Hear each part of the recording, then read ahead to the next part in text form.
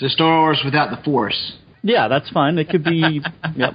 Which George Lucas effectively did in the second trilogy. It's not magic. They're mitochondria in your cells. That one fell swoop, George Lucas turned beloved franchise into Dragon Ball. He has a huge number of these in his cells. He is very powerful. George. Our guest was so quiet this time. I don't understand why. Everything I said ended up on the cutting room floor. No, just the puns. Like I said, everything I said. An antagonist that doesn't have an intelligence behind it, you know, space sharks or the like. Sharks in space. They must have lasers in their head. What do you mean we don't have any space sharks? What do we do have? Space bass. Are they ill-tempered space bass? I like the idea of space sharks. We'll figure something out for that. Okay. Okay. I'm going to regret that.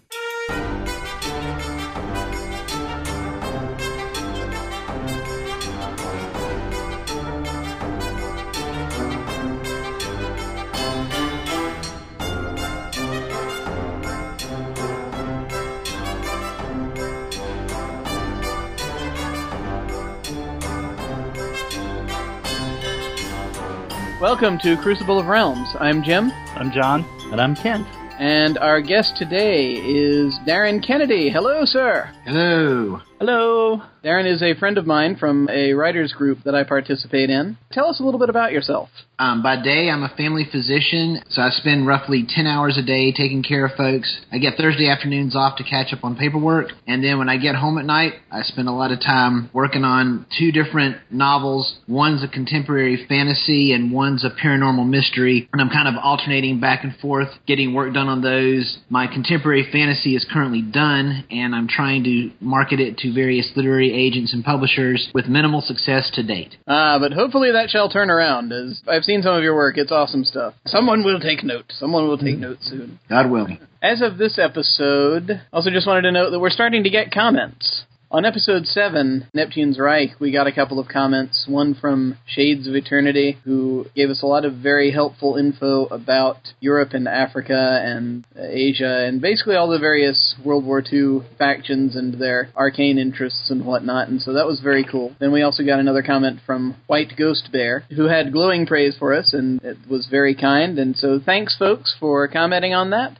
On any episode that comes out, you can always do comments at the end. You can just click the comment thing and put comments on it, and we always appreciate it. We still do not have very much in the way of iTunes reviews yet, so if anyone wants to go on there and comment, then that is always welcome as well. But enough of this falderall. Let us build worlds. So what kind of world do we want to build today?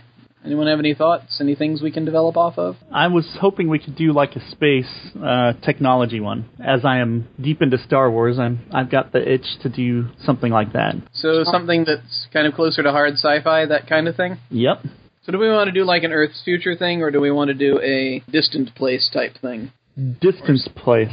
What kind of scale are we wanting to look at here? Do we want to focus on like an entire galaxy, or do we want to do just like a cluster of solar systems, or a single solar system, or a single planet, or even zoom in on that and do like a single area on a planet? How big do we want to go in this one? I would say I don't see like projectiles in combat or anything like that. So they've gone far beyond. They've got energy weapons, sonic weapons, that sort of thing. Yeah. So we need to be farther along the evolutionary chain than someone just discovering how to get out into space. It might have to encompass a couple of solar systems. Interstellar. Yeah. So they have interstellar travel. Are we going to focus in on one main civilization, or do we want to do multiple civilizations? I think we need to do a couple of them. I think they're trying to form kind of like a, where the planets are trying to get together and kind of converge under one umbrella, but there's like 3 or 4 factions that don't want that to happen, or maybe 2 factions. So we're forming a federation. Something like that. They're wanting to form a federation, yep. How many races do we want to focus on for this? I know we'll need at least 2. Do we want to just do these 2 are the main ones that are coming together, or are there more than 2? Well, I could see like 6 races altogether, 6 species. But half of them want to form a federation. So now you've got the other 3 that are kind of not really wanting to form anything, but they're against one another, that sort of thing. Okay, so 3 quote-unquote protagonist races that we'll focus on, and then there are 3 additional antagonist races we may want to fill in some stuff about. There you go. Okay.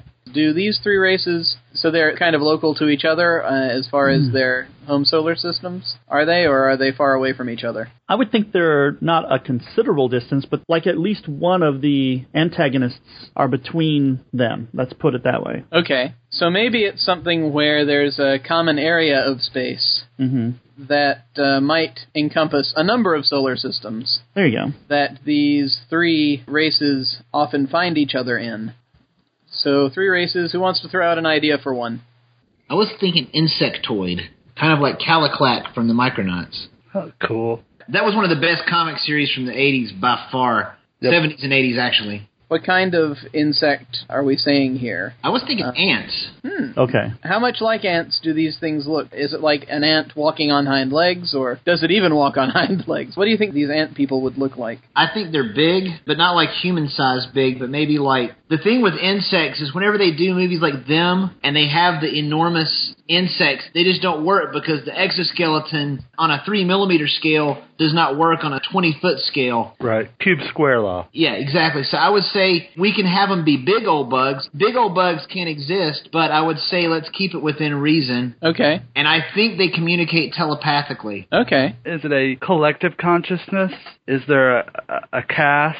Because in our world, the single ant is basically a robot. It's just a machine. It's only when you consider the whole colony that you actually get anything that looks like an intelligence. They call that emergence, where an intelligence emerges out of a group. Kind of the hive mind philosophy. Right, Yeah. right. I mean, that's exactly what the idea is, yeah. So are we doing that with these guys, or are these guys more individuals? I think sticking to the hive mind would be better. Okay, so maybe when you go to a meeting with this race, you actually end up going to a meeting with like three of them, or at least there's always a certain number of them around when you talk to them because they have less distinct personal identities. And as someone that used to live in Georgia and had to deal with fire ants, those things are just spreading and spreading. And I'm wondering if our ant agonists are not the ants.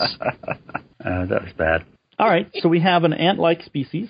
We have an ant-like species. Do we want it to be one of the protagonists or one of the not protagonists? Thanks, Jim. I think that they're definitely... Looking out for you, man. They're It's for your own definitely good. the antagonists. One of the three antagonists, yeah. Okay. Anyone have any ideas for another type of race we can throw out here? What about liquid people? Do they take humanoid shape, or...? I think maybe they can. They can be, like, poured into molds. And that's kind of how they get around when they're talking with other species. It would be kind of like, it's also, again, almost like a shared consciousness thing again, but I'm kind of thinking from a different angle. They're like super intelligent bodies of water. Interesting. Yes, I have no idea how the science would work on that. The bigger the body of the water, the smarter the collection. Yes. But, so if you had a big lake, it might be a genius, and if it's a puddle, it's a dog or a cat or something. Are they colony organisms that happen to live in water and animate the water around them? There you go. Kind of like microorganisms that all kind of communicate through chemical, and they keep water around them so they can assume shape and motivate without having to travel under their own power, maybe? That's not a bad idea. That's their medium of existence, I guess. So yes, they have these suits where there are a bunch of tiny people inside of them. Basically, it's one of those things, but but they're actually and the suit's filled with water. Yeah, water or some other liquid. Mm-hmm. I don't know if there's anything that can live in mercury, but that's the first one that comes to mind. Ooh, that would be interesting. Maybe they have different functions based on the type of liquid that they're in. Maybe they occasionally have conflicts with other elements, as it were. I do not know chemistry well enough to really put anything too specific on this, but I was thinking maybe that these are creatures that inhabit mercury. Okay. And so if you're meeting with one and their container breaks, then you best back away. Or get a big magnet. They'd be totally screwed in a magnetic field. Yeah. Stupid question, is mercury magnetizable? I don't remember. Yeah, it's totally, you can pick it up with a magnet. I did that once. That's cool. I was young and stupid. Because that's very dangerous, I'm thinking that maybe these guys are... It's not exactly that they're telepathic, but it's something probably close enough to it that it makes no difference. if they talk to one another... Since these are like microorganisms now, as we're thinking of it, they'd have to be able to communicate with each other over great distances. Mm-hmm. So I'm thinking maybe there's something they can do to the liquid in which they are present to make it so that they're all like one thing, almost. They can learn to operate as a unit. Organized units can form and decide, okay, we're all going to go in this direction. And then to a certain extent, they can actually control the liquid. So that's why it's like if they concentrate, they can control the liquid and make it do different things. Mm-hmm. Now, how these species would get to the point that they've developed interstellar travel, I'm not completely sure, but does Mercury freeze? Can it solidify? Oh, yeah. I actually think it would freeze in space, actually. So I'm just thinking maybe the way these things evolved, they got to the point that they got used to working in concert. They got used to being able to detach bits of themselves from the greater group to go off and do things as these various, maybe even walking bodies of water, as it were. So when they emerged from the ooze, it was actually the ooze emerging from the ooze, carrying these creatures with it, because they were commanding it, they were driving it to go and do things. And ultimately, over time, maybe they figured out things closely enough that they could go ahead and build stuff, and as a result, society formed. How did they get their first mold?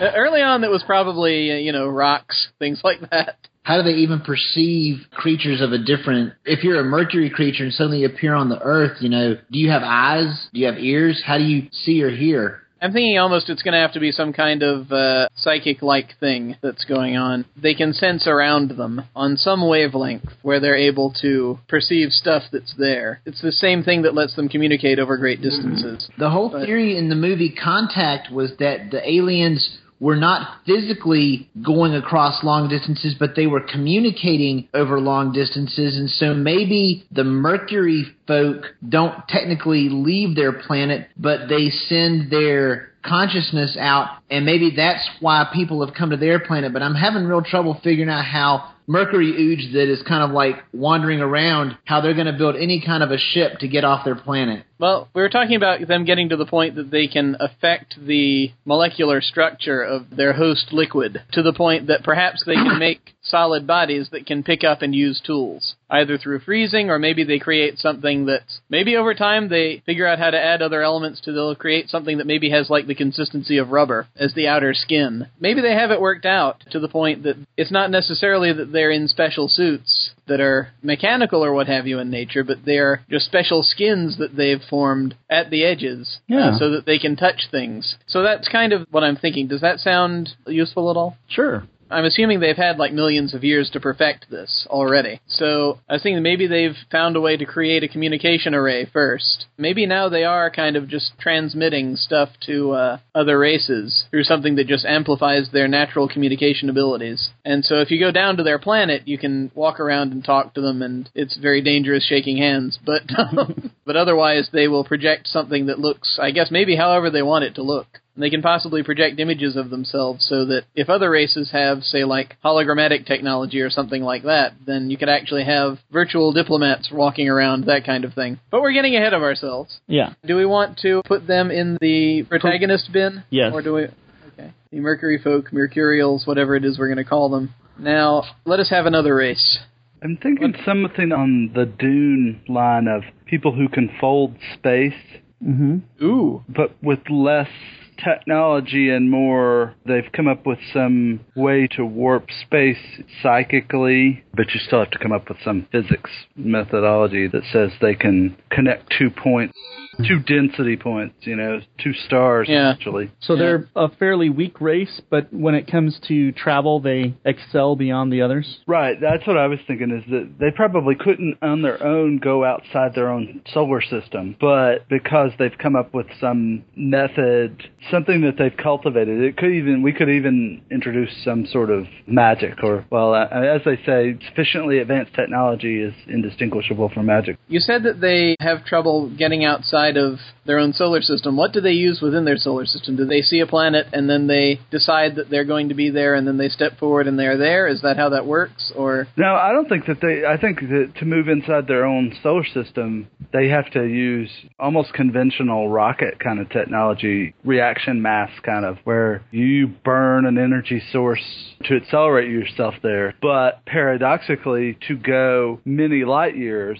they warp the space. They've learned to connect two high-density points in space. Okay. So well, let me ask you can only do it around 2 stars, probably. There you go. I guess are we going with that they're humanoid, but that's not necessarily true. I don't have a problem with these things being roughly humanoid. If it's a natural ability, though, it is something they would have had to have evolved, so that does put it toward a suggestion of making them maybe having some mobility issues. I don't think they can use it to go inside their... In my mind, it really takes linking two really big mass concepts. Okay. So it really would have to be stars or a black hole or something pretty huge to link up. So it's something where they can naturally tap into these energies in some way. Right. These energy sources. Maybe there was something on their planet that kind of gives them the ability to manipulate radiation in such a way that they're linking these 2 points in space. But I think they have to do it really close to a solar body. Well, what if they come from some kind of dimensional nexus? Or, well, not even a dimensional nexus, but maybe they come from somewhere, a point in space where there's, like, some kind of strange sort of gateway type thing. A weakness in the fabric? Yes. Maybe it's like that they're from some place that they're exposed to that all the time. And as a result, they know how to bend space because it's part of them. Does that make sense? Yeah. Mm-hmm. So it doesn't really necessarily matter how they look then. I've got a picture in my head of maybe like, I can't even describe the picture in my head. Isn't that terrible? Large heads. That's all I'm thinking of right now, is that they've got like maybe large craniums. Maybe they're kind of gangly. So like the typical... Gray alien or green. Gray alien, yeah. Maybe kind of like that, but taller. It's kind of like take one of those and stretch it out. To how tall? Want to go like 8 foot? They don't have a lot of meat on their bones. Yeah. Maybe they're they all even have cartilage. They're all cartilage. Maybe their appendages are based on kind of a rule of 3 instead of a rule of 2. There you go. That's World of the World right there. Yeah, kind of like World of the Worlds a little bit. Okay. Mm-hmm. That's cool. So 3 feet, 3 hands. 3 eyes. Yeah, 3 eyes. They're probably in the protagonist. Yeah. Sure. But it's like they look scary, but they're actually quite peaceful, I think. Well, and there would be maybe some conflict that some of the other races might see a lot of potential to abuse their abilities. Oh, of course. Because it's the perfect invasion methodology where you put all your ships together over here, many light years away, and then these guys just move your ships into that other solar system, bam, with nobody ever seeing them coming. Yeah. Protagonist, definitely. Yeah. And for some reason, I think that maybe they're, like, slightly fuzzy. They have, like, some kind of short fur on them, which can range from maybe black to brown to maybe into the blues. Okay. They have generally a democracy, I think, of some sort. Here's your plot. If the ants are doing what ants are wanting to do, and they like to spread, perhaps these warp-traveling, furry, 8-foot-tall, gangly dudes showed up on the ant planet, and the ants were like, sure, we'll be your friends. And now they're wanting to utilize their teleportational-esque technology to go to other planets, because once they start with the ant mounds on other planets, they can just continue to spread across the galaxy. Right. Yeah, maybe it's considered a great prize to kidnap one of these guys, because then if you know the right kind of torture techniques, you can use them as your hyperdrive. Right. Very cool. So, let's see. Moving on. We still have, like, 3 more races to come up with. We need 1 more protagonist race, 2 more antagonist races. Okay. Go. I think one should be just a regular biped race, smooth skin. It has wings or wing-like mass between its arms and its sides, so it could like either glide or fly. Oh, cool. They're silicon-based rather than carbon-based. But they're not necessarily rock people, per se. They're actually... Correct. It's more like it's a different element that's based off their... okay. Yep. So what may be poison to us is not poison to them, or what is not poison to us is poison to them. Do they have to live in a different kind of environment, or is oxygen okay? Oxygen is fine. Okay. Are these kind of leathery wings, then, that they have? Are they... It's made up of their skin. And so these guys have developed interstellar travel. We need to get a race in here that does the traditional sort of ships and lasers thing. I could definitely guess see these you want guys it to be these guys? Mm-hmm. Okay. And short people, their race doesn't get over 5 feet tall. Okay. Maybe they had a number of engineers who were able to make these aerodynamic vehicles, which they would probably have a greater grasp of aerodynamics. Yep. But everything is on a smaller scale. You know, they don't build things on... Yeah. I expect their ships probably look more aerodynamic than... Correct. than what would be considered low profile. Let's put it that way. So it's like there's a cone coming at you or something kind of thing. An elongated cone or something. Yeah. They have tools. They have independent mind, think, that sort of thing. And I could see them with more of a communal, like socialism type thing, where they all benefit one another. Okay. For the whole. You said they have smooth skin. Do we know kind of what the colors range from? Yep, they can range from gray to green to almost like a purple, a light purple. Blue would not be in one of their colors. Gray, green, or purple. And as they age, they get like freckles, larger freckles. These are like an inch in diameter. Do they have the standard kind of 2 eyes, 1 nose, 1 mouth type thing? Yep. Do they have hair? No. This race is all about no hair. Okay. No furry stuff anywhere. All right. So if you were looking at them from the front, they just basically kind of look like, aside from the wings, do they kind of look like sort of short purple bald humans? Yeah. Okay. Yep. Interesting. Yep. Okay. Cool. I can see that being another protagonist race easily enough. Definitely. Okay. Now at this point, we just need 2 more antagonist races. Sweet. If our purple humanoids are communist, communal, do they initially think that the ant people are kind of cool because they're also kind of communal, but then sort of get the tables turned on them? And yeah, I'm kind of feeling that maybe initially they were going to invite the ant people into their club, and then they were betrayed. They found out something terrible about them, like they were off doing bad things. Bad things. Yeah, they were doing torture experiments or something. And well, it's not their fault that they're always hungry. Yes. And they happen to like silicon. Yeah, so it's entirely possible that these guys thought they were going to be able to be allies with the ant folk, but they can't. So 2 more antagonist races. I'm thinking a race of people from a very high-gravity planet, so that on most planets they would be super strong. And we're not talking Superman strong, okay? But Vulcan strong. Yeah, Vulcan or maybe more than that. Maybe they're a humanoid that has adapted to 10 or 20 times higher gravity than Earth. So maybe they're dwarfish. I see them almost, maybe a dwarven kind of race almost. For some reason, when you were talking about this, I was thinking about DC Comics Apocalypse a little bit.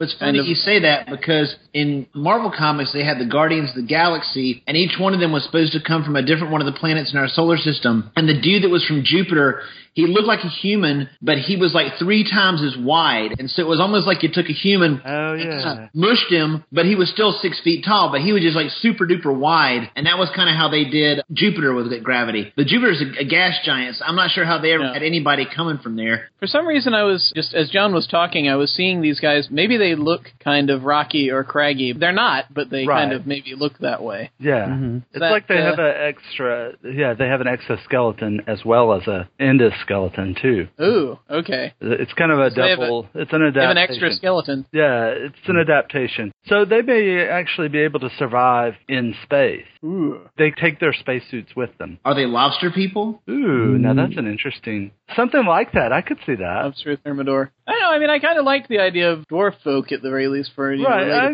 okay, so dwarven, but with a carapace almost. It's like they have armor. Yeah. Oh, yeah, definitely. That's, it's like they have built on to armor, and they can actually survive in space because space is cold and got radiation, all that stuff. So you have to have... Maybe their planet is mostly aquatic, and so not only that, but they can hang on to air a lot longer because they have to spend so much time underwater. So they have limited ability to go in space until they run out of air, but they won't die just because of the vacuum. Yeah, that works. Ah, yeah. So I'm actually thinking about them. Maybe they're like crustacean dwarves. Yes. So they are lobster-like in that respect, then. Why they hate everybody else, I'm not sure yet. Oh, well, that's easy to come up with, I'm sure. Always hate strong and you can. Maybe the smooth humanoids were basically fishing their planet to supply their interplanetary red lobsters. I can see these guys being, to a certain extent, they're about controlling their environment, because I can see their home environment being very harsh, and being high gravity, they had to always fight to be able to even, move. Right. Actually getting up out of the water and building ships takes a great deal of determination. Right, and their ships are probably huge because you're going to have to blast out of that gravity well. So once you get away, they probably move very, very fast. Yeah. Amazingly fast. Then you run into relativity and all that stuff, but hey, we're not. No, we don't need that. Yeah, I mean, they probably have something like a drive of the same type that the flying people have, or something similar, rather. Right. As far as that kind of technology. Faster than light technology of some kind. Right. That they can use to do it, hyperdrive or And whatever you want. I could see conflict having come to them. They maybe invited an ambassador on board. Yeah. They took off, and they don't pay any attention to the inertia of rocketing the ship to a high speed because they're ready for it, and everybody just kind of splashes. I almost also kind of like the idea that maybe as a cultural thing, cultural inertia in a way is maybe something that's kind of big with them. So there's this thing where they're like, their leaders have this basic assumption that everything will fall under their rule. Maybe they have a very imperial attitude where they come out and they're like, good to see you, new species. You will be called Species X10, and you will have the great privilege of serving our emperor. Or they'll go up to new species and go, okay, looks like on the current schedule, we're going to take you over in about 78 years, give or take. How does that work for you? Okay. Yes. At your present level of efficiency, I see that we will probably be conquering you within the next quarter century. Unless you have something better to offer, do you? No? All right. Well, be seeing you soon. We'll be seeing you soon. Or maybe not. As you drift through space after we've blasted your ship apart. Is that all you have in your fleet, really? Yeah. Right, and it's all kind of matter of fact. Yeah. It's not malicious, it's the way the world works. And yes, exactly. It's like everything must be ordered, and we will order it. I like that very much. Okay, very cool. And then we need one more species. Oh, do we? We need one more? We've got 3 protagonists and 2 antagonist species. Unless you just want to leave it at 2 antagonist species, which I'm fine with that too. Sure, we could have some sort of spaceborne, an antagonist that doesn't have an intelligence behind it, space sharks or the like. A natural predator for everyone to look out for. Yeah. That's what I'm getting at. It's something that can survive out in space that if you come across it, everybody goes on red alert. All right. Let's see here now. Maybe most of the races don't, like our Mercury people and our ant people, don't really have spaceships, but when the furry dudes came to their planet, maybe the antagonist races jumped on them and they have almost enslaved that race and said, you're how we're going to get around from now on. And maybe that's the major means of travel, is actually more of a wormhole teleportation kind of thing. But then there's that one race that actually does have ships and flies around. I'm thinking that maybe the ant folk have been doing that in secret. Enslaving the furry dudes. Enslaving the furry tripod dudes. Yeah, tripod dudes. Okay. And maybe the ant folk were going to be part of this alliance, but then they discovered that they'd been doing this. Yes. Perhaps the explanation that they had been giving for their means of interstellar travel was false. Oh, yes. And that actually they were using these tripods to enslaved to get around. You go down to their engineering section in one of their ships, and it's just one of these things strapped into a chair. Wow. Right. That's actually pretty cool. I think that'd be a great opening for a sci-fi novel. Yeah. Yep. So maybe these ant folk have, as part of their collective imperatives, it's not exactly xenophobia, but there's only so much they're going to share with outsiders about their culture. And so they shared just enough for the people to start thinking they could trust them, but as it turns out... So they wouldn't be seen as the scary people. Yes, exactly. Their hive mind decided that would be the best approach with these other races, and then they struck, or someone found out maybe they were going to strike, and so they've now become main antagonists. Well, let us talk a little bit, I think, about this alliance and how it is set up, and also where it is set up. Is there a central location where these folks will gather, the central offices of this alliance? Is it on a space station of some kind, or is it on one of these guys' planets? I think it would be on a mutual planet that they have discovered between their regions, where they are working with and building in conjunction with the other alliance members. That way it's neutral territory. It's not someone else's home world, so to speak, but they all have a vested interest to build. I would say there is no intelligent life, but there's plenty of resources for them to build and whatnot. Okay, so let's say they've got their base. Now, I guess we're going to need to figure out now, with these guys coming together, what their objective is. Do you think that they were kind of trying to band together against the crustacean dwarves initially? Maybe originally, when the ant people were going to be part of it, they were kind of playing the dwarf folk as built up as maybe bigger villains than they really are. Mm-hmm. Mm-hmm. Which, not to say they're not significant villains, but that maybe it was this mutual defense thing. Whereas the dwarf people are going to tell you they're taking over, the ant people just kind of do it under the radar. Exactly. They're here, all of a sudden they multiply, and then the next thing you know, you can't get them off your planet. You're like, exactly. And then the two races with exoskeletons kind of get together. Well, maybe. I like to think that they fight each other, too. So they're like adversaries against each other and against all the protagonist races? Yeah, I was thinking that maybe these crustacean dwarf folk have pretty wide range, pretty wide reach, and so they are a fairly constant threat. But at the same time, maybe they were not responsible for everything that the ant folk said that they were responsible for, if you take my meaning. They were using them as scapegoats, up until the point when it was discovered what the ant people were really doing. Maybe the ant folk said, hey, the dwarf crustaceans are going to do all this stuff. We'll come and be your bodyguards, put us on your planet, and we'll help defend you because we're tough. And then once they got there, they realized that a lot of the stuff that the ant people said the dwarf crustaceans were doing was actually the ant people were doing it as a big con. Yes, totally. And actually, I like that idea that maybe they're posing as bodyguards. That means it's kind of like they seem like a proud warrior race. But in fact, they're just, hey, let us multiply and take over everything, right? Mm-hmm. Right, it's their nature. That's their that's their imperative. Yeah, maybe it's like eventually they finally figure out, oh, they're getting stronger instructions from their hive mind than we originally realized. And the people that discovered it were the water people. Because they're telepathic and they can pick up signals. Yeah. They picked up. Yeah, that's true. They were able to pick up the other telepathy that was going on. So they're like, hey, wait a minute. There's a sub-signal in here. Why do I hear a tripod screaming on their ship? What? Maybe not quite that simple, but yeah, something where they figured it out. Or maybe the ants don't see anything wrong with it. Right. They're like, but that's how we get around. Yeah. Most evil characters do not think they're evil.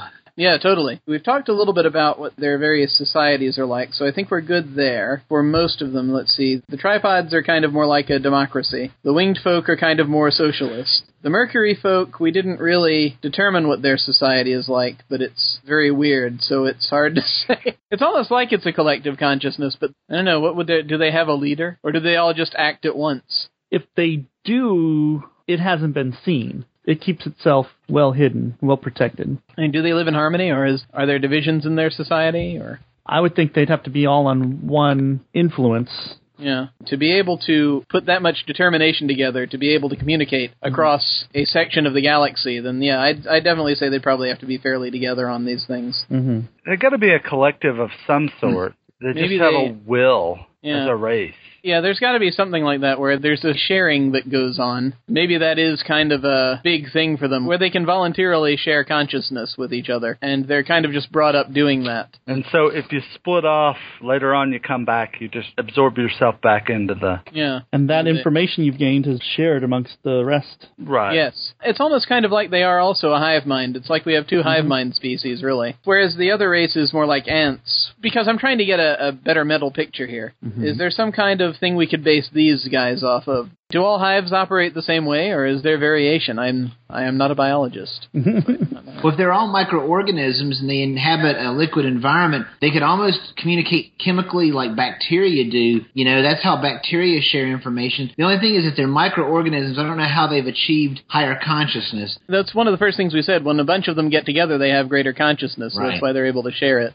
That makes sense. It's kind of, I guess, maybe like a telepathic net in whatever the body of water is, however big the container of mercury is, and that eventually the mental power gets to the point that they can broadcast telepathically and such as well. But then, like I said, they were also able to get to the point they were able to form these bodies to go out up onto the land and build stuff and all that, so they have the communications array and all that. Is a good conductor, so the Mercury people sort of probably developed their communication and their speaking probably is in some sort of electrical synapse. I think maybe I know it's strange to say this about microorganisms, but are they like, maybe they're part energy? Or they can, induce the pulses. Yeah. That sounds cool. I like that. There's a lot you can do with that, actually. Maybe they become sort of billions and billions of them become synapses. Yeah, exactly. Maybe it's like a group meritocracy. Meritocracy. Explain. Your level in society is based entirely upon your contribution to it.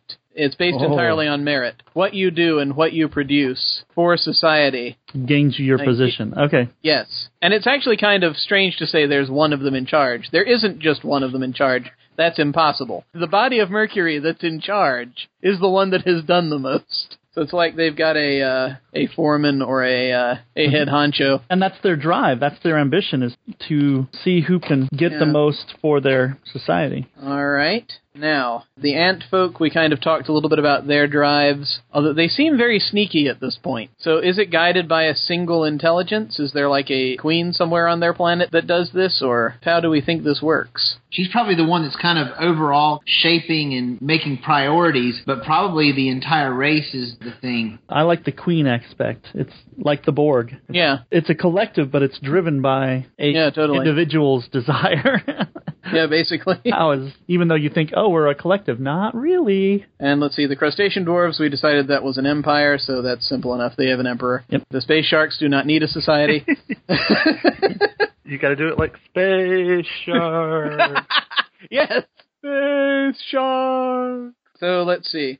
Okay, so we have one event that's taken place, we know for sure, that happened fairly recently, I'm thinking, and that is the betrayal of the ant folk. Dun, dun, dun. Okay, first of all, how long ago did the betrayal take place? Not long. I'd say within... A generation? Yeah. Yeah, I like the idea of within a generation. That's good. Okay. It gives us, it's within 20 years, basically. If we're assuming human generations as just a measuring stick for this. So something like, within the last 20 years, there was betrayal by the ants. Do we want anything major to have happened since then? Any major big things that stood out? Or do we want to go back? Would it be easier for us to go back? there have been attacks by the sharks.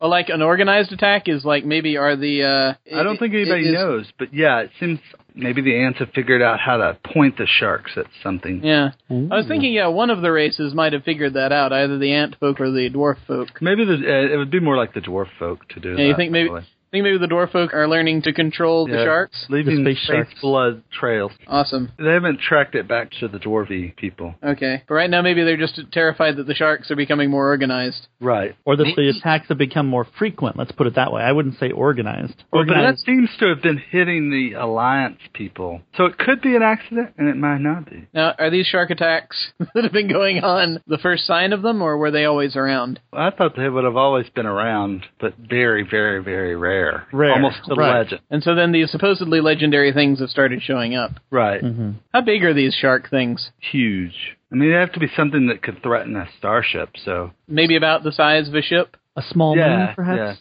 Yeah. That's not a moon. It's a shark. Look at the freaking lasers. So maybe like something about the size of a... like a submarine. Maybe something a little bigger than that, but yeah. Yeah, I was thinking maybe basically something about the size of a battleship would be on Earth.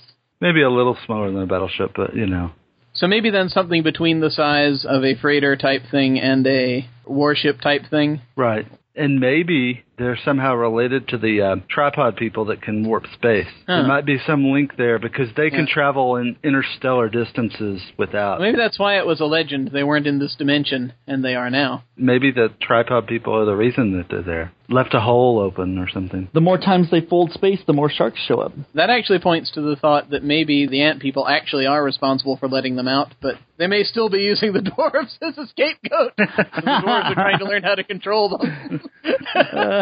So eventually the good guys will figure out how to turn the dwarves against the ant people. Like, again, I think that's probably been happening, but I like to think that maybe they'll have to get into an alliance with the dwarves to eventually get rid of the ant person problem. I think that might be an interesting thing that might end up having to happen. Either that or, you know... Yeah, no, I think you're right. I think that's it. That when you force the tripod people to kind of fold space, bad things can happen because they don't do the proper exiting and entry kind of manipulations. So let us then, as far as events go, let's go back before the ant betrayal. We have the event of the formation of the Alliance. We need to figure out kind of what spurred that, or if there was something that happened before then that maybe got them thinking about it. That's right. No, it was the threat of the dwarf folk. They're trying to battle back against their spreading empire. So 5 generations, 100 years? The Alliance being formed? Yeah. I think we were kind of implying that this has happened fairly recently, so maybe I want to say maybe like 3 generations, like 60 years. Okay. So that it's still fairly new, but it's been happening long enough for people to have had grandparents who were involved in the thing. There may be some folks that are still around from that time that are going to be really old at this point. Maybe not the tripod folk. I have a feeling they're long-lived. So prior to that, we have an era of the Dwarf Empire. I like that idea that maybe we have the era of the Dwarf Empire and the Ant folk got into it because they looked like the underdog trying to fight back against them. Right. And so it was like, oh, here, we'll help you out. And then it got to the point it was like, oh, crap, we shouldn't have helped them out.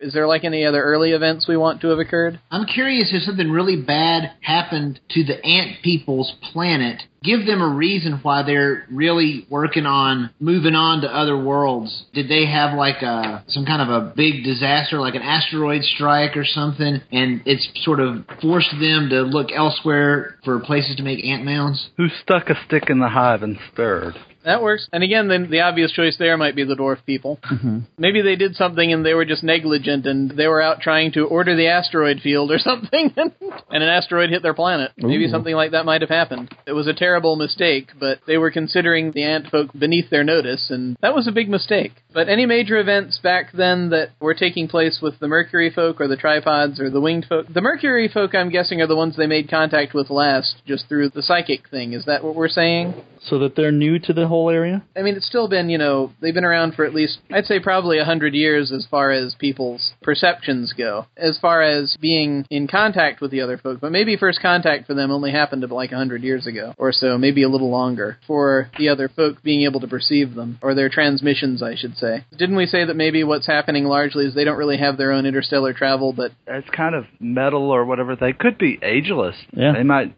spurt a stream of mercury out. Yeah, that's true. What I was thinking, is that... Okay, so maybe it was, they've been around for a very long time, and just now, as far as maybe the winged folk are concerned, they're wandering around, they're like, okay, well, we're finally going to get in touch with these people. And then they do, and then they get in touch with the tripods, and they all meet, and they decide, okay, let's start an alliance. Let's fight back against these, because these ant folk are getting horribly oppressed, and we need to stop things like that from happening. Gathered together from the cosmic forces of the universe.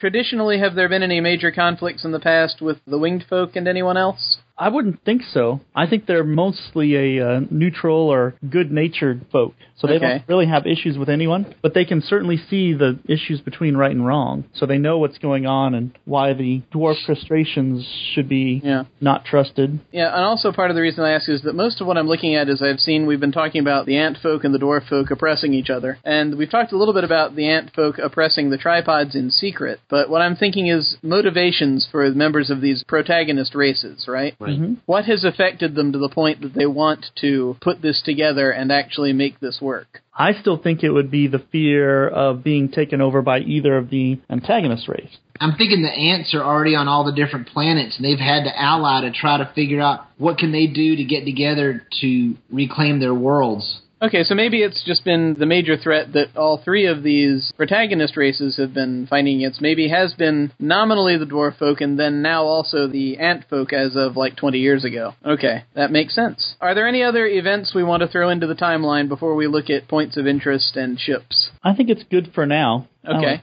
Actually, let's just finish out talking about the ship technology just to make sure we've got that straight. We've talked already about how the tripods do it, and their vessels primarily are going to look like just big sort of rocket-type things, or... Yeah, I think so. By comparison to any of the other really starfaring races, they're going to look fairly primitive. Like a trash can? Yeah, I mean, it wouldn't be fancy or... It's big and square and kind of clunky. Right. Sure, okay. So that's their ships, and the winged folk we talked about aerodynamic-looking ships, so the things that are very pretty, but... They're kind of the more art-type people. They have very skillful hands for creation and stuff like that, a very open mind as far as that goes. So they employ things like faster-than-light drives, or they have a means of interstellar travel, we just need to figure out what it is. Yeah, I think some sort of FTL warpish. So something that does like a localized warping of space, kind of like the different warp factors in Star Trek? Right. Sure. So they're still technically... Right, they're moving through space. Oh, yeah. But They're moving through space. Their speeds far outdistance everyone else's, at least for the protagonist. That's a definite, except for the folding of space. Right. They have the fastest ships, they can turn on a dime, that sort of thing. And that's the interesting thing, because they look more impressive, but then the Tripod's vessels can actually go really far, because they just, if you got one of them on your ship and they're connected to the right bits, they just focus on a star far distant and you're there. Right. Yep. Now, did we decide that the Mercury folk have no ships? They just transmit, or do they have ships? To me, it seems like they would kind of piggyback. Like somebody comes to visit their planet and they just kind of attach to it and go, bing, okay, we're out of here. You know? Yeah, I can kind of see that. I like the idea that they have a big communication array of some kind, that people will come down and actually plan to pick them up and stuff like that. Sure. But yeah, I like that. Where they do the short distance as well as the fold of space. They need help with both. But I think probably also their major contribution is that they're really good at helping the races communicate with each other. Correct. And they're the oldest race. I'd say that where the others they really don't die. They're just kind of always there. Yeah. You know what I mean? It's a regeneration of a matrix of millions of individuals in a single small location. So, yeah. And so I think they have the most history to bring. I mean, even though it may only be their planet. But I like John's idea where they kind of spin off, or they can actually force or thrust one of their globules out into space and just let it go. And pretty soon it'll make its way back or whatever. And that's how they learn, you know. So maybe they got to the point that they were able to create something like a launcher for it. And they launch themselves out, and they can do that. Yeah, that works. Just over time, they learn stuff. But it's very slow, non-self-propelling, you know. So you just kind of have to float there in space, and they're kind of like, dee-dee-dee, until a ship comes along, whack, you know, they're picked up.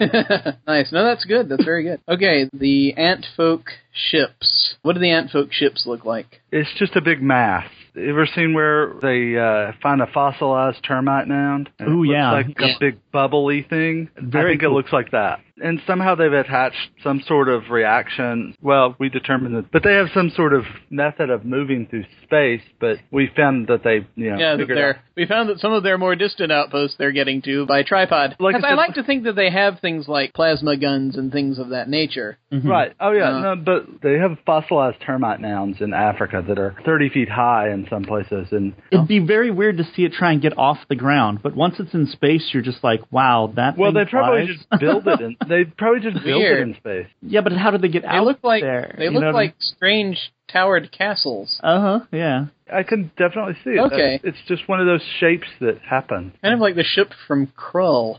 Yeah, there you go. Or just a big blob. Well, it's not exactly a blob. It's definitely pointed in a certain direction. Well, that's because of gravity, but yeah. But just turn it on its side, turn it upside down if you want. I mean, it has no forward, back, up, down to me. Well, but it's going to have something at the bottom to it's got to have a propulsion system. Right, but I think what we're talking about here is they actually build the thing probably out of the same stuff that spaceships normally get built out of. But are we saying the aesthetic is like a mound, or is it literally they make these things out of dirt? No, I think that's I think they make it out of whatever, stone or metal or whatever, but yeah, they somehow rocketed it into space. They fashion it after what they know. That's what their hives look like, or their domiciles, But it's got to be much bigger than that, because I mean, the ants we figured are 2 or 3 feet, right? Or more. Yeah. Do they go up on hind legs? How many legs do these things have? 6 legs? Or 6. I think they're just big ants. Oh, they don't use weapons or tools of any sort? I don't know. Well, I'm kind of thinking of something like, to borrow once more from D&D, I'm thinking about something like Formians. Yeah, Formians. Where it's like, they look like ants that are up on their hind legs, but they kind of bend sort of around the waist. That works. Yeah. So they have a torso, but when the torso stops, you've got the abdomen coming out back behind them, with the legs heading toward the ground. There's 4 legs on the ground, and 2 they use for tools and whatnot, correct? Yeah, 4 legs on the ground, 2 legs in the air that are actually more hand-like. They'd still have appendages like 3. Oh, yeah. A thumb and 2 fingers or something like that, an opposable digit. Yeah. I'm thinking that maybe they do have something that's maybe like faster than light drive, but it's probably not very effective on its own. It's probably something where they can't get anywhere near the speeds that the winged folk can. Their max is like what, warp 3? I think maybe like just warp 1 or 2 there even. You go. But, there you go. They go pretty slowly. I mean, it has to be something where they've spread out enough, but they got to spread out more once they started kidnapping the tripods. Now, the crustacean dwarf ships, we need to kind of figure out what those are like. I kind of like the idea of them being very wide and ornate. Like a hammer? Yeah. Boom. Like built for ramming speed. Ramming speed. Yes. They have a reinforced front so that they just ram other ships to disable them. I definitely also think that they have launchers where they literally throw their own people at people. Oh, yeah, definitely. That is their... They have the like torpedo tubes, but it's actually your... Launching low dwarf 1 and 2. Fire. Yeah, they've never been so glad to be named Dwarf 37. Yeah. They all draw straws at the beginning of battle. How come I've got to be dwarf number 1? It's an honor to be dwarf number 1, because you're the first one over there. The one who's got like 36 is like, man, I'll never get over there. It's not a round number either, so that probably bothers them. A question about biology. They can survive the vacuum of space, which is cool, but do they need oxygen of some kind? I know that normally they're able to get oxygen out of water and then also probably out of the air. Is it something where they can just hold their breath for a very long time? Or I would say a good, 2 to 3 hours, right? That can work, yeah. They have very powerful lungs. It's not even lungs at all. It's just they stop breathing. They're in the vacuum of space anyway. Maybe their bodies process oxygen in a different way, or whatever it is they breathe, which they are able to extract from the water through something that maybe is, I don't know if it'd be a gill type thing or not. I think their skin can actually do it. That's the reason. So kind of osmotic? Yeah. That's pretty cool, actually. One way to disable them is cover them in goo. Then they can't breathe. They suffocate.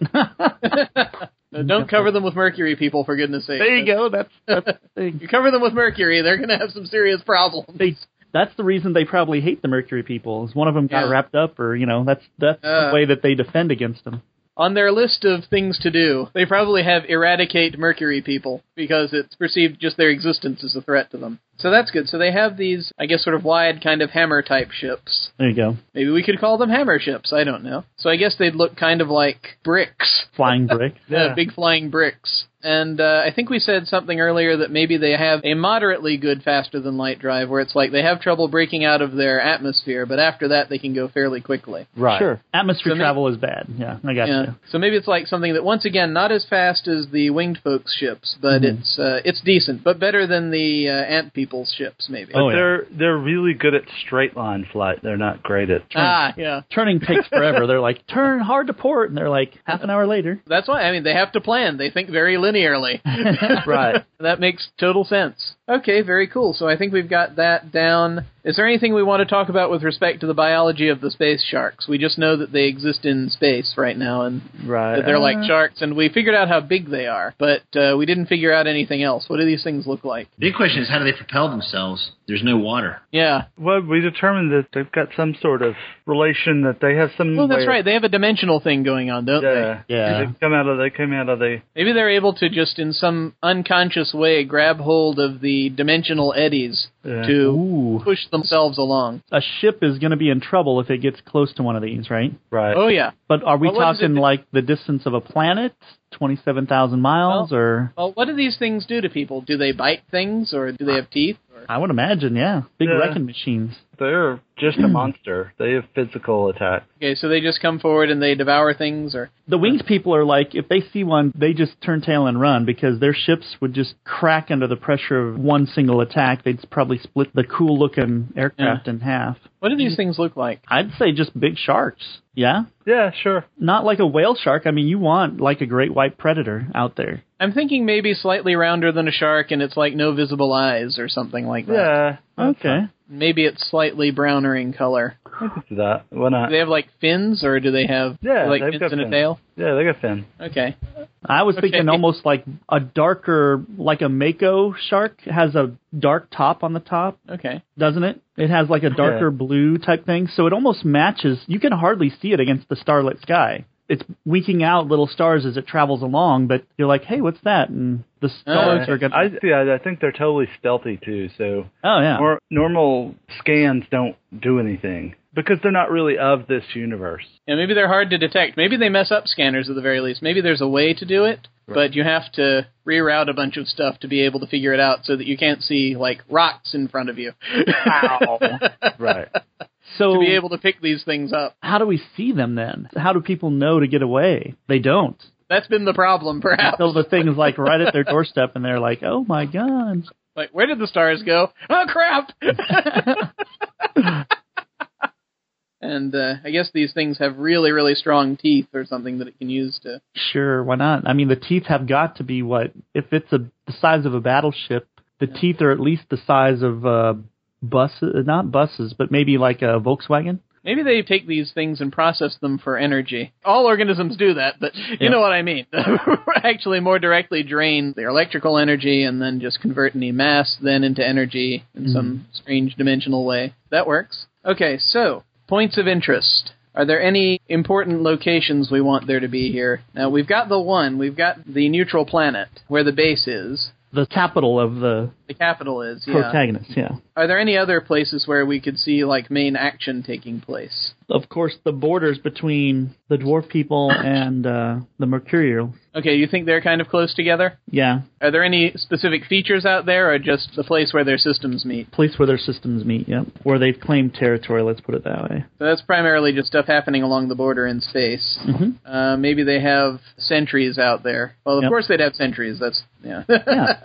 Maybe they have a battle station out there. And the Mercurials could just sit on an asteroid belt. They just pool together on an asteroid, a large asteroid, and just maneuver around or whatever. Anyway, I think another major contention is between a highly resourceful or resource-rich planet or solar system, between the ant and the winged people. Okay. Each race wants it, and there's skirmishes fought across it. Is it a resource-rich system, or is it a... yes, okay. system. Yep. A lot of raw materials in its planets and in its other various hunks of rock? Yep. Is there something rare there? Oh, yeah. What kind of rare thing are we talking about? Minerals? Yeah, the flight people use a particular ore that is used in their spaceship crafting. It's not very plentiful on their planets that they own, but it's very plentiful in this system. And it's hard for them to mine it because they keep getting ambushed by the ants. By the ant folk. Maybe this was a problem all along, and then eventually they signed a treaty, and then they turned on them.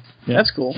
So let's see. So the mineral-rich system, is it inhabited, or is it... minimal. I mean, it's like the mining areas are habitable. I was thinking maybe there might be, like, pre-interstellar travel races might be down there, but they're kind of getting drawn into this, that don't have their own means of space travel at this point. So that might be good. Is it like a lot of the planets in that system are rich with minerals, or is it just like one or two? Or? One or two. One or two of like an 8-planet system. Okay. One thing I wanted to figure out was we figured out how their different societies were organized very basically. How is the Alliance organized? Ooh, councilship. Equally represented by all three races? Sure. Council of 9. There you go. 3 representatives from each race. Cool. I like that. And they just decide things by vote? Yep. Since the Mercurials don't communicate with vocal cords the way the furry people and the smooth people do, how do they communicate? They can probably project. It'd be like telepathically almost. Or they can have like portable arrays with them if they want to be able to project through a device of some kind maybe. I was wondering if the Mercurial shows up and almost acts like a conductor between the three, but then the Mercury people always feel a little bit left out because the smooth people and the furry people can kind of talk offline, and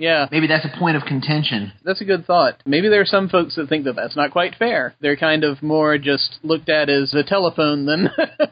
But, I mean, largely that's at a distance. Say you're in a council room on this neutral planet, and you have a representative from each of the species in there. The Mercurial person is person, and I say person, there are millions of them there in that space, but the representative is going to look humanoid and will perhaps have a device of some kind on them that they, through their electrical manipulation, through their consciousness array, they are able to get it to speak for them. It's a talking box. Right. There you go. So, like, when they're in immediate contact with them, I'd say there are means by which they do it. And it's just kind of their talking box is just a very, very minor version of their array technology, which they've got, like, the big array down on the planet, which I'm kind of seeing as, like, this weird kind of almost pseudo-crystalline giant satellite dish, or multiples of them that they have. Mm-hmm. They refer to themselves in the plural? Probably. Yeah. I think that prior to making first contact, they might not have had a concept of single. Of individual. Of singular, of individuals. So yeah, I'd say they definitely refer to themselves in the plural. Okay. Is there anything else we want to throw in before we go to the names? Can't think of anything. I'm good. Okay. What do we want to name the ant people? The Mandiblarians. That's not bad. I assume that they have mandibles. Mm-hmm. Do we like Mandiblarians? Of course. So the Mandiblarians, what would the name of their planet be? I guess there's the question of what do the ants call their world, and then what do all the other races call their world? The other races might call it the hive world, because it's just a one big hive. Yeah. Been there, but like, what do the Mandiblarians call their own world? And it's more like kind of when someone hears them say their world name and what they turn it into. I think we're largely looking at it from the perspective of these three species. Probably more the winged folk ever than anyone else, because those are the ones that are closest to human, and it's probably the ones whose perspective we can match best. But what do we call their homeworld? We can call it the hive world. I'm totally down with that. But is there a proper name that we give it? Try something with C, like core... Hymenoptera. Hymenoptera? Hymenoptera? That's the genus name of the ants. Hymenoptera is ants, wasps, and yellow jackets. Something we can always do is drift it a little bit, so it's something that's similar. If we were to, I know Kent was wanting something C-like, maybe if we named it like Cenoptera. Optera was the name of the Invid homeworld on Robotech, so be careful. Okay, so Centera? Yeah, Sure. Centera Sounds great. Right now I'm spelling it Centera. What do we want to name the Mercurials? I like the Mercurials already. Just kind of calling them that? Mm-hmm. We actually could call them that, just simply because Mercury is an element. Okay. And they would have probably never come up with really a name for themselves, because that's not how they think about it. I think they probably just adopted the name Mercurials because it's what people were calling them. What is their planet called, though? Ginfana. I think Mercury is taken. Mercury Oh, is yeah. taken, unfortunately. Kent, you just said what? Ginfana? Ginfana. Gynfana. Okay. The tripods, what do we want to call them? These three-legged, melon-headed, slightly furry creatures from another dimension. From another dimension. The Mandelbrot? That's a little close to Mandiblarians. Oh, that's true. But what was that word again? It's Mandelbrot. It's the Mandelbrot. That's the chaos theory, yeah. So maybe something like Delbrot. I don't know if I just like Brat, but maybe like Delberot. Yeah, that works. Like that. That works. If you call them the brat, people are going to think they're German hot dogs. There's something. Exactly. That is precisely the issue. So maybe like Delberot? Yeah. Sounds good. Actually, let's add an H. Delberoth. At the end? Yeah. Delberoth, does that sound good? Yeah. Yeah. I don't know if we decided if they have a planet or if it's another thing. No, I'm sure they have a planet, but I don't think it's... I guess, yeah, they have a planet. It's just that it's got a weird dimensional thing about it where it's Right. kind of a gateway also, or there's a gateway on it. Right. What do we want to call that planet? Androphis. Kind of like Andromeda, but go with Androphis. Androphis. Actually, what if we change the I to a Y? Okay. Phys. Yeah. Okay. Androphis. Androphis. What do we want to call the winged folk? I like sky something. The Sketh. That works, I guess. Sketh?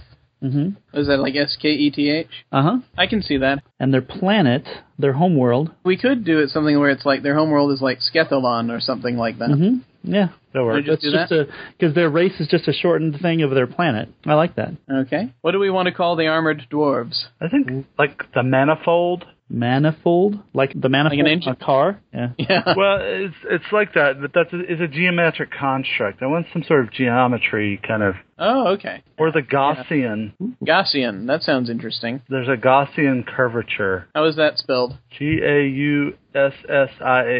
And so their home planet is Legacia? Legacia? They're French. That's it. Yeah. Hang on. Can I get you to spell Gaussian one more time? Gaussian.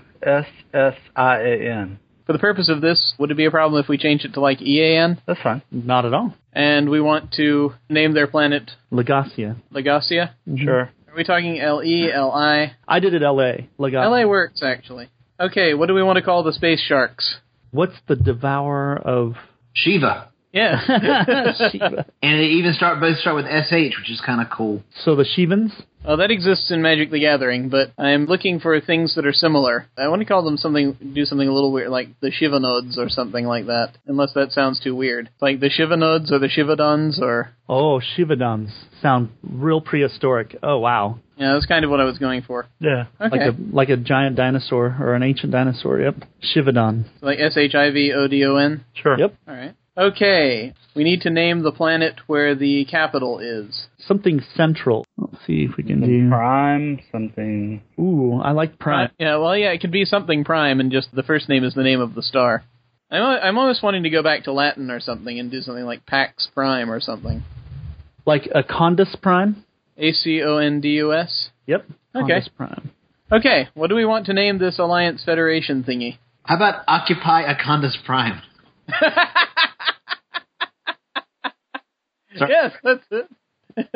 Well, if we're going to use Acondus, why not Acondus Corporation?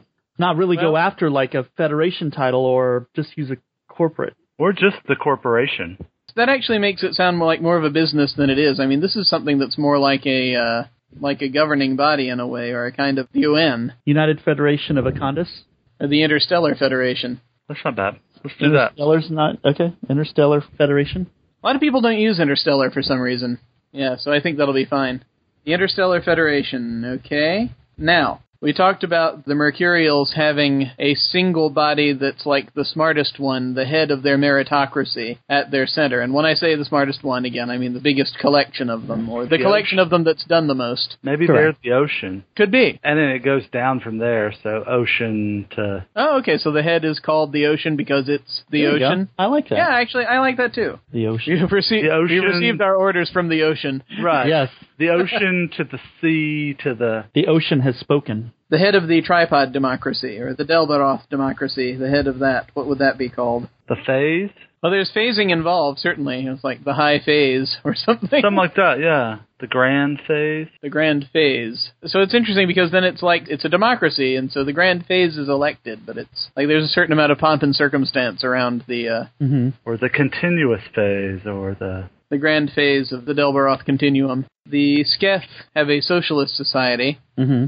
So do they have, a chairman? Or something like a chairperson? Yeah. Or a premier? The premier, actually, sounds like that might work. Do we want to go with that? Sure. The Antfolk, the Mandiblarians, I guess they would have a queen. they have a queen, or... Mm-hmm. And then the Dwarfolk have an emperor. Emperor, yep. So we're good there.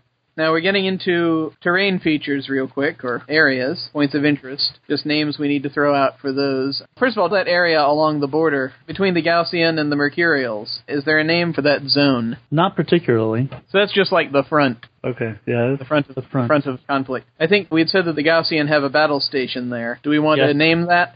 Something like a hammer, or a... Yes. Anvil Station. Anvil, maybe. yeah, there you go. Yeah, that works. Anvil 1. Anvil 1. Anvil 1, yes. Anvil 1 station. Don't want to get caught between the hammer and the anvil. That's right. Because their ships are the hammer ships. That's right. Yeah. Their ships are the hammers and their stations are the anvils. Nope. I love it. Okay, All the system that is rich and in Ooh. contention. What do we want to name that system? Or more specifically, it's star or stars. Is it like a single Yeah, star? single star. Or a binary star? Okay. Single star. Zontil. Zontil. Zontil star. Who named that, actually? I'm curious. The Sketh did. Maybe it's like someone in their history is Mhm. Zontil. A great explorer. That which is right now the Council of Nine. What do we want to call that ruling council? I know we were talking about calling them the Council of Nine, and there are probably people who call them the Council of Nine, but officially, we're saying it would probably have a different name because they want to make sure there's room to add more later. Correct. Do we just call it the Council, or is it the Council of Acondus, or I think council works. the Interstellar Council? Yeah. Yeah. I like Interstellar Council. Okay. Interstellar High Council. You want to? Do we give it a higher station? Well, are they more like the UN, or are they actually in charge? They would be in charge. If they have a good deal of authority over their members, then I would go with High Council. Yes. Let's do that then. And the last feature that I thought might be cool to have a name for, which we may not actually need a name for, but just to be pointed out, is the gate on Androphis. The gateway, whatever it is, whether it's a literal gateway or the Tripod's planet, the Delbaroth's planet, where they have their access to this other dimension. That gateway, do we want to call it something, or do we just want to call it the gateway? Did we use the Dwemer last week? I remember no. the swimmer. Let's use the Dwemer. I like it. Maybe it doesn't look like a gate so much as it looks like an energy field. Yeah. That actually is kind of a superstitious name for it, but that works. Cool. Okay, There it now, is. almost. Oh, the name of the whole setting. One more thing to name. The setting. Oh yeah. What shall we name this setting? Has to have something to do with council. Or space sharks. Ahoy. Anaconda Spiral.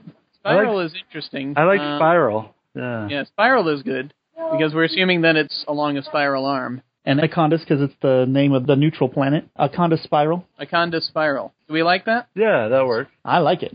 Darren, are you happy with that? Darren? Sounds great. Okay. We now have the realm Icondus Spiral. So it is written. So it is written, so it shall be.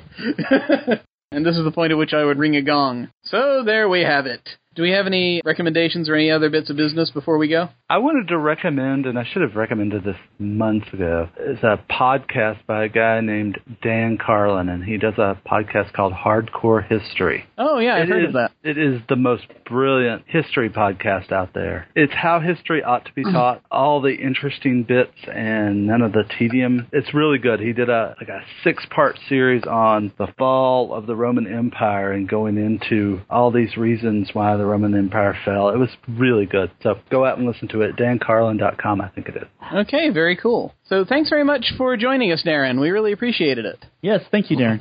Yep. Thanks. And if people want to find any of your writing, or if they just want to find information about you online, where should they go? DarrenKennedy.com. DarrenKennedy.com. If you type Darren Kennedy into Google, at least until June, whenever Apple takes away my website, I'm the first hit on Google. Then I'm going to have to start all over. But for now, I'm good to go. All right, cool, awesome. Excellent. Well, that's another world in the bag, and we will catch you on the flip side.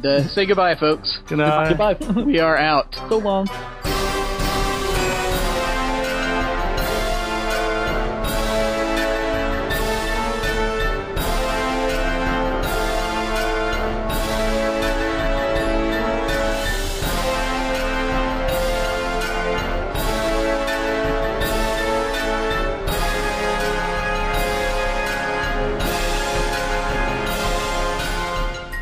Thank you for listening to Crucible of Realms. Do you have comments or a question? Have you used one of our settings? Tell us about it.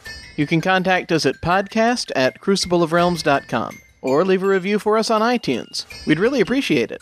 Or if you'd like to contact one of the hosts individually, you can find our emails on the website at crucibleofrealms.com. From there, you can check out the wiki with all the settings we've created so far. Those settings and this podcast are released under a Creative Commons Attribution 3.0 license. The opening and closing theme was composed and performed by Kevin MacLeod of Incompetech.com.